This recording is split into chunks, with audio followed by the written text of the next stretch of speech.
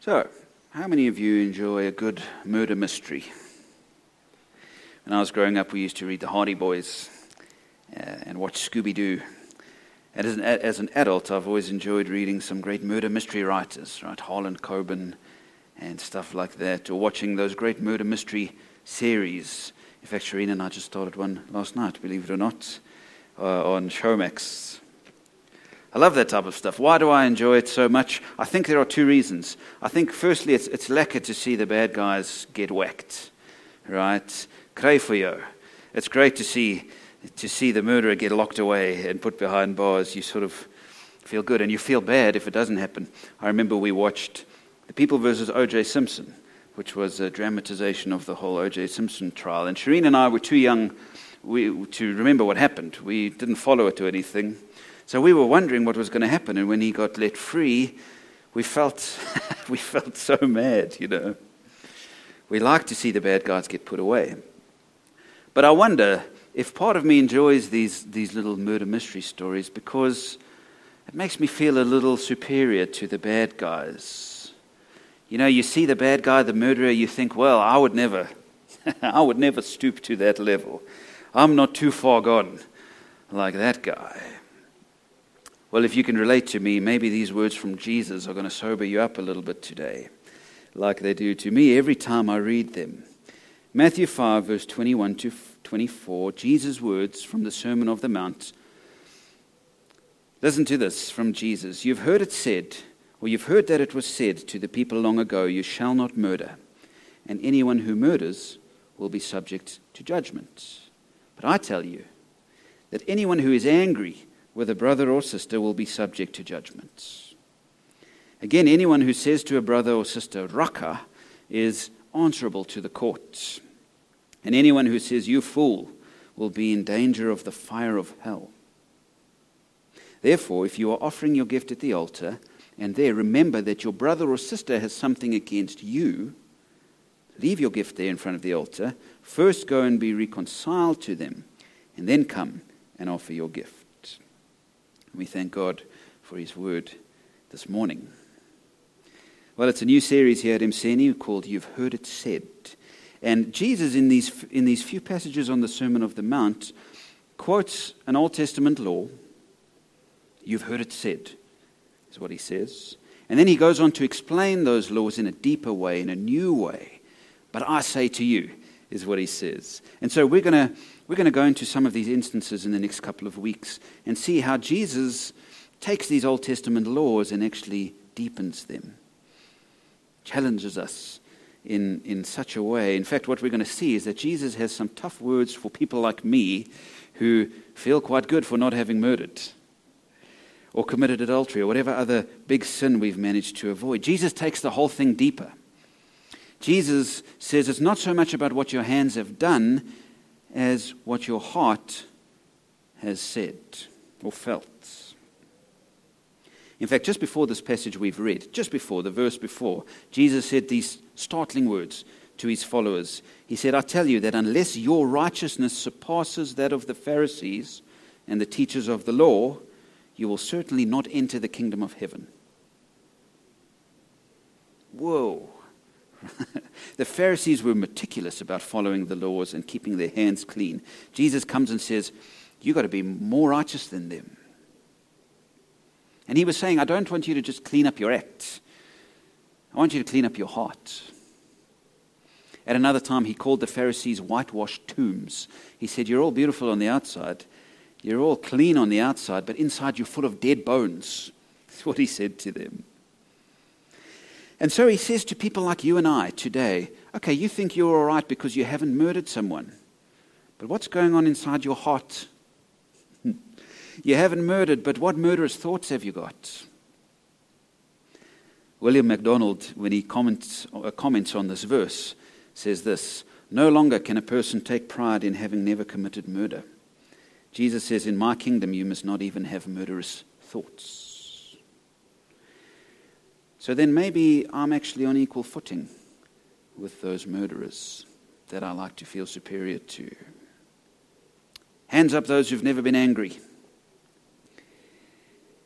It's an empty church, so I'm not sure what you're doing at home. But I'm sure that all of us have been angry. It's a real struggle for most people, right? Now, having said this, not all anger is bad. Jesus is surely not saying never get angry. A young girl was writing a paper for her school, and she came to her father and said, "Dad, what's the difference between anger and exasperation?" So he thought about it, and he said, "Okay, I'm going to show you rather than explain it." He went over to the phone and dialed a random number. And a voice answered, and the father said, "Hello, is Melvin there?" The man said, "No, there's no one here called Melvin. You must have the wrong number." Put down the phone. So the father said to his daughter, "Now, he's not angry yet, but he's irritated. Now watch." He phoned the same number and said, "Hello, is Melvin there?" The voice on the other side said, "Come on, you've just phoned this number. What's wrong with you? You've just phoned it and I've told you there's no Melvin here. Wake up, man." Slammed the phone down. So the father said to his daughter, "Now you know what anger is. Now wait. Now you're going to see exasperation." He phoned the same number again. And when the voice answered, he said, "Hello, this is Melvin. Have there been any calls for me?" So maybe that man was justified in his exasperation and in his anger. It was Aristotle who said this: anybody can become angry. That's easy. But to be angry with the right person and to the right degree and at the right time and for the right purpose and in the right way, that is not within everybody's power. And you see, this is where Jesus shines as an individual, as a human being.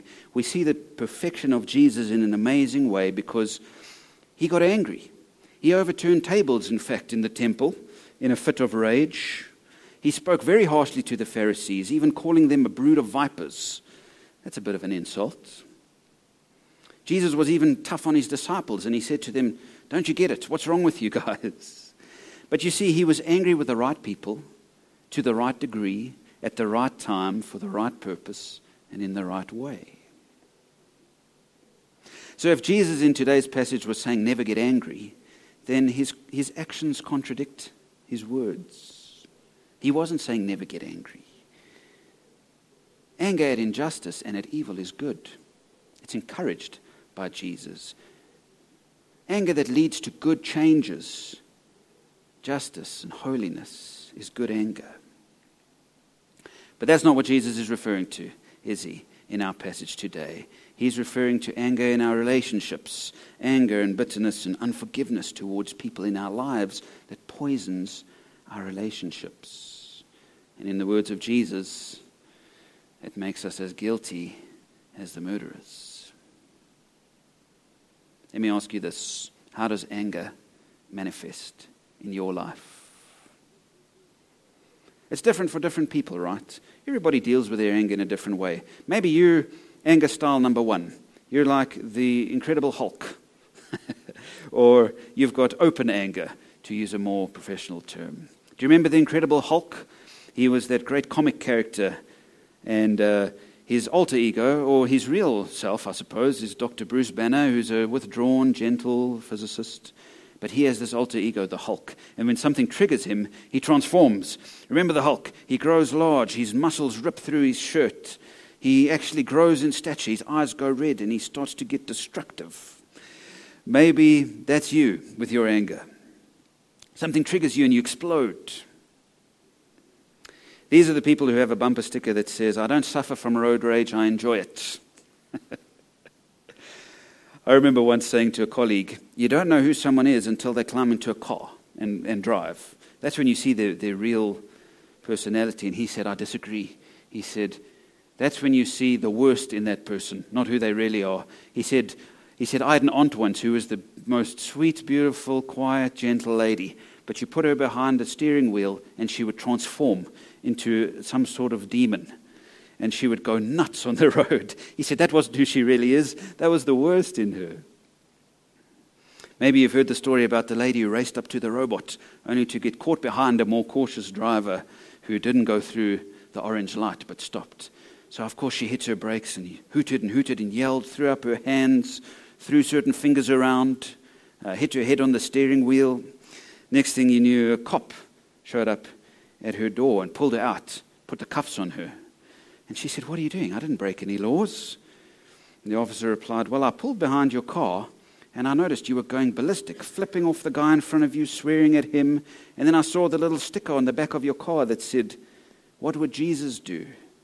And I saw the little Christian fish on the other side, and I thought, this is a stolen vehicle. When you get triggered, does it bring out the Hulk in you? Maybe not. Maybe you're style number 2, passive anger, also known as the Eeyore condition. Eeyore are the depressive types, right? They get triggered. They don't explode like the Hulk. They go inward. They implode. They shut themselves off. They go into a hole. You can ask an Eeyore type what's wrong, and they say nothing. But you know something's wrong. They say depression is anger without enthusiasm. Maybe that's you. Something upsets you. You don't go through the roof, but you withdraw. You let it eat at you. You sit and you stew on it and you stew on it, and it hurts your heart as you do. Maybe you're style number 3, which is in between the two. It's passive aggression. It's also known as the spy syndrome. Like a spy, you pretend everything's fine. Right? You sit there on the same side as everyone. You don't let anybody know that anything's amiss. But then you plant your little bombs and you walk away. You drop your little comments. Just enough to make somebody say, is he okay? Is she okay? But you then pretend everything's fine. You have a full conversation with someone to their face. But then as they leave, you turn around and you take a little shot. Or maybe you smile to a person's face, but then to others, you have your say. Or maybe you're style number 4, the historian. Are you the historian? You've got your little file, your little black book. And in there are all sorts of little things that have triggered you over the years, dated, filed. Someone angers you, goes in the book, man. That way you can stew on it, and you can look it up, and you can relive it, and keep it handy so that when you need it, you can pull it out and say, do you remember when you did this 25 years ago? Like the lady whose husband died. The funeral took place, and they put up a beautiful tombstone that said, rest in peace. The next day she went off to the lawyers for the reading of the will, and to her horror, her husband had left everything to his secretary. So in a rage, she went back to the engravers and said, can I change the words on his tombstone? And they said, sorry, no, can't do that, it's already done. It says, rest in peace. So she thought about it and said, well, can you add something underneath? They said, okay, what do you want us to add? She said, I wanted to say, rest in peace until we meet again. Maybe you harbor your anger so that one day you can let it out. You know, Jesus knew people. He knew that people all struggle with anger in their different ways. Some people let it out. Some people implode. Some people get petty. Some people keep records. And I believe he says to you and I today, there's a better way. There's a better way to deal with your anger than in these different ways. The Jesus way is always the better way. So let me briefly give you 4 R's to help us deal with our anger in the Jesus way. First R is the word refuse. Refuse to hurt anyone in anger. Jesus, in our reading today, warned against lashing out verbally. He said, if you call somebody an idiot, a fool, you're in danger of judgment. The word that he used, raka, means empty head, basically. It's an insult. People of God may get angry at injustice, but we refuse to mock. We refuse to insult. We refuse to call people names. We refuse to lash out in ways that are going to hurt. In fact, listen to these words from Paul in Ephesians chapter 4. He said, do not let any unwholesome talk come out of your mouths, but only what is helpful for building others up according to their needs, that it may benefit those who listen. And do not grieve the Holy Spirit of God, with whom you were sealed for the day of redemption. Get rid of all bitterness, all rage and anger, brawling and slander, along with every form of malice. Get rid of it. Be kind and compassionate to one another, forgiving each other just as in Christ God forgave you. Refuse, he says. Refuse to let such talk come from your lips. Be kind and compassionate instead. When anger wells up, Refuse to mock and insult and name call. Refuse to go into your normal petty place. Refuse to put it in your file. Refuse to let anger have its way and instead be kind and compassionate and forgive. I mean, do I even need to say that lashing out physically is never the Jesus way? You know, gender-based violence is a big problem in our country. Why? Because a lot of men have never learned to release their anger in a good way. They lash out in hurtful ways and get violent. That's not the Jesus way. The Jesus way is to refuse to ever hurt another human being when you're angry, but instead to offer forgiveness and kindness. And instead to do the second R, which is release. Release your anger in healthy ways and in unhurtful ways. Do you have a place to vent? You know what a vent is, right? It's a place that hot air can escape. Do you have a place where you can vent your hot air or your poisonous gases that need to escape from your mind and your heart? You know, I play in a band, most of you know, Crossroad. We get together and practice once a week. And it's a place for us to vent. A lot of the time we get together and we set up our gear, and while we do, we talk a load of nonsense. And a lot of the time something is irritating one of us, and so we sort of talk to the other guys about it and let it out and vent. You know what I realized? Is that during the lockdowns, when we didn't do this, we started to take strain. I think this was true for a lot of people during lockdown. The normal ways that you would leave and blow off steam somewhere, were now you're not allowed to do it anymore. Whether it was coffee with a friend or sport or music like for me. And you ended up keeping it all inside instead of venting it. Do you have a place to vent and blow off some steam? Maybe it's a sport or art or a hobby of some sorts, or music or dancing. Maybe it's just coffee with a friend. Maybe you've got a friend who you know you can go and vent to, and it's a safe place. Or a mentor, or maybe even a professional counseling relationship. Some people need that to find a place to get rid of the stuff that makes them angry. For some people, it's writing it all down. Good idea, as long as you then tear it up and don't file it away in your little black book. But it's actually a good idea. Write it down, get it out. Write a letter to someone you're angry with and then throw it away. Whatever it is, friends, find a place to release or vent your anger. You know, many times, in fact most times, when somebody gets really angry, it's not that event that's made them angry. That's just been the tip on the iceberg. They've had all sorts of stuff building up, and then something pushes them over the edge. Maybe if they just vented all that stuff and released it, they wouldn't have had to get as angry at that last moment. So refuse and release in healthy ways. Third R is reconcile.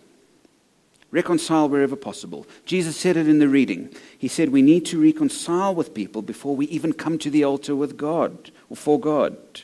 What a serious view God takes on broken relationships. Think about this. For God, repairing a broken relationship is more important than a ritual act of worship.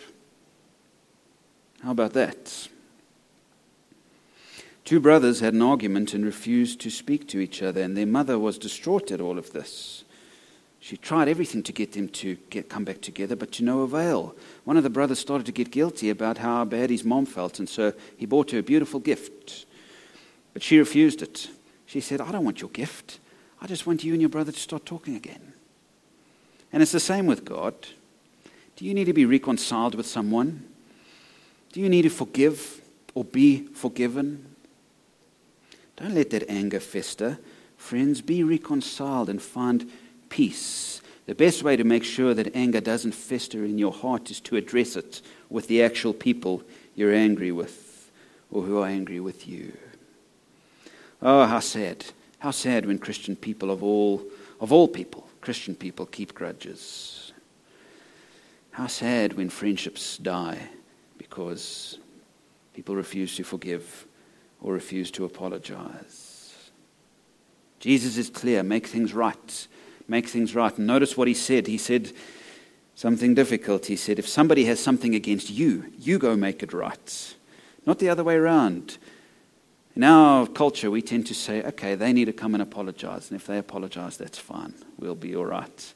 But here Jesus says, no, if someone has something against you, you go make it right. You go apologize. And so, friends, at all costs, reconcile.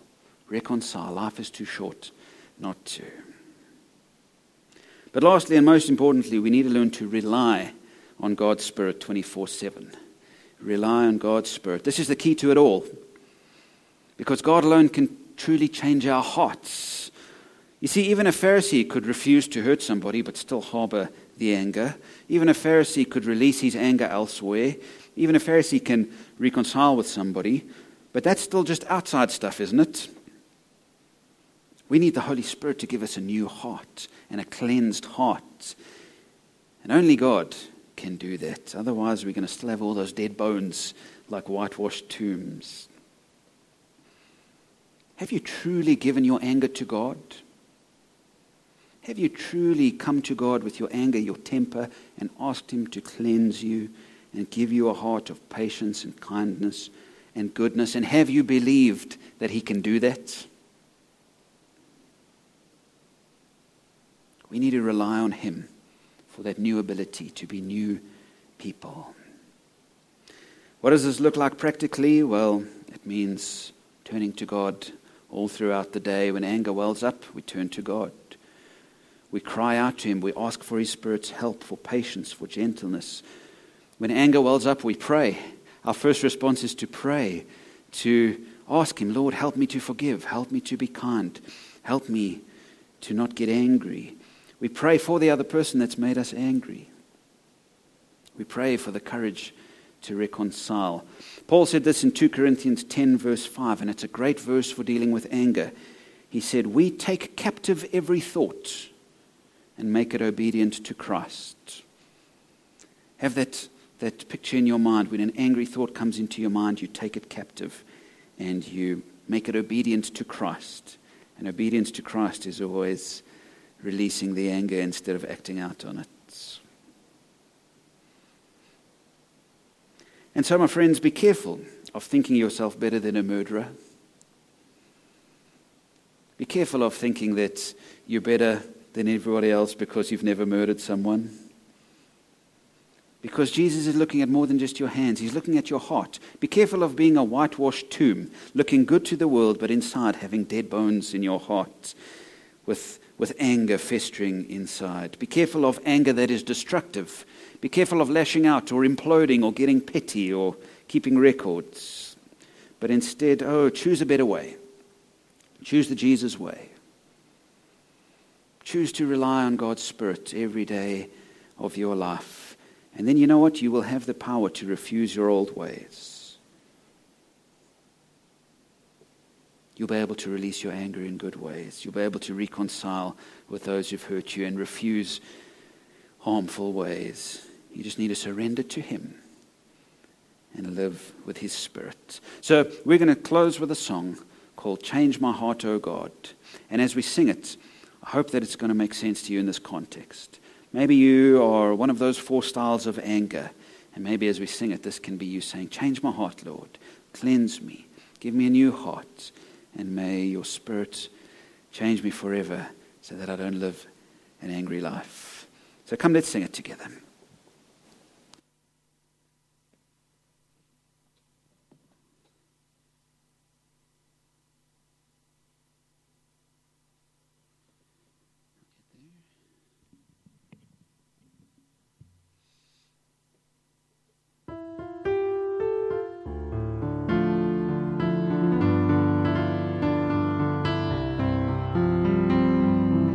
Change my heart, oh God, make it ever true. Change my heart, oh God, may I be like you. You are the potter, I am the clay. Mold me and make me, this is what I pray. Change my heart, oh God, make it ever true. Change my heart, oh God. May I be like you. You are the potter, I am the clay. Mold me and make me, this is what I pray. Change my heart, oh God. Make it ever true. Change my heart, oh God. May I be like you. So come, let's pray as we close the service. That's our prayer, oh God. Change our hearts. Change our angry hearts. Change our stubborn pride, Pharisee-like hearts. Let us never again feel superior for not having murdered. But let us look deeply into our hearts, O God, and find that even our anger needs to be turned over to you so that we can live free from such sin. Forgive us, O God, we pray. Forgive us for the insults that we tend to enjoy. Forgive us for the way we tend to speak about people. Forgive us for harboring anger in our hearts. Help us, O Holy Spirit, to be made new. Oh, cleanse our hearts, O God. Help us to remember that with your Spirit in us, we've got no obligation to get angry and to get mean and to get cruel. But instead, you've given us the power to forgive, to love, to be kind and compassionate. And so I pray, O God, that each one of us listening will have the courage to rely on you for this blessing, to claim it by faith and to live it in these weeks. Oh, give us the courage in the weeks to come and the days to come to reconcile with those who may be upset with us. Give us the courage to say, I'm sorry, and to apologize, I pray, Lord. Give us the courage to rebuild those relationships. Give us the courage, O God, to truly turn our anger over to you and to be made new by you. Lord, we know that it's possible by your Holy Spirit and by a life dedicated to you. And so we leave now in faith, knowing that you go with us, knowing that no matter where we go, you are there to help and to give us the power we need in this dark world. Father, as we leave, may your light shine out of us. Help us to be different from the world out there, but to be full of love, to be full of grace, to be holy as you are holy, and to live lives that will make you smile. And so we go with your peace in our hearts, your power in our hands, your praise on our lips. Thank you, Lord, for this time of worship today, we pray in Jesus' name. Amen. So, friends, let's share the words of the benediction and let's spread it through all the TV screens and phones and wherever it is that people are watching. Let's share these words together to bless the people of Mseni. Now may the grace of our Lord Jesus Christ and the love of God and the fellowship of the Holy Spirit be with us all now and forevermore. Amen. Go in peace, friends.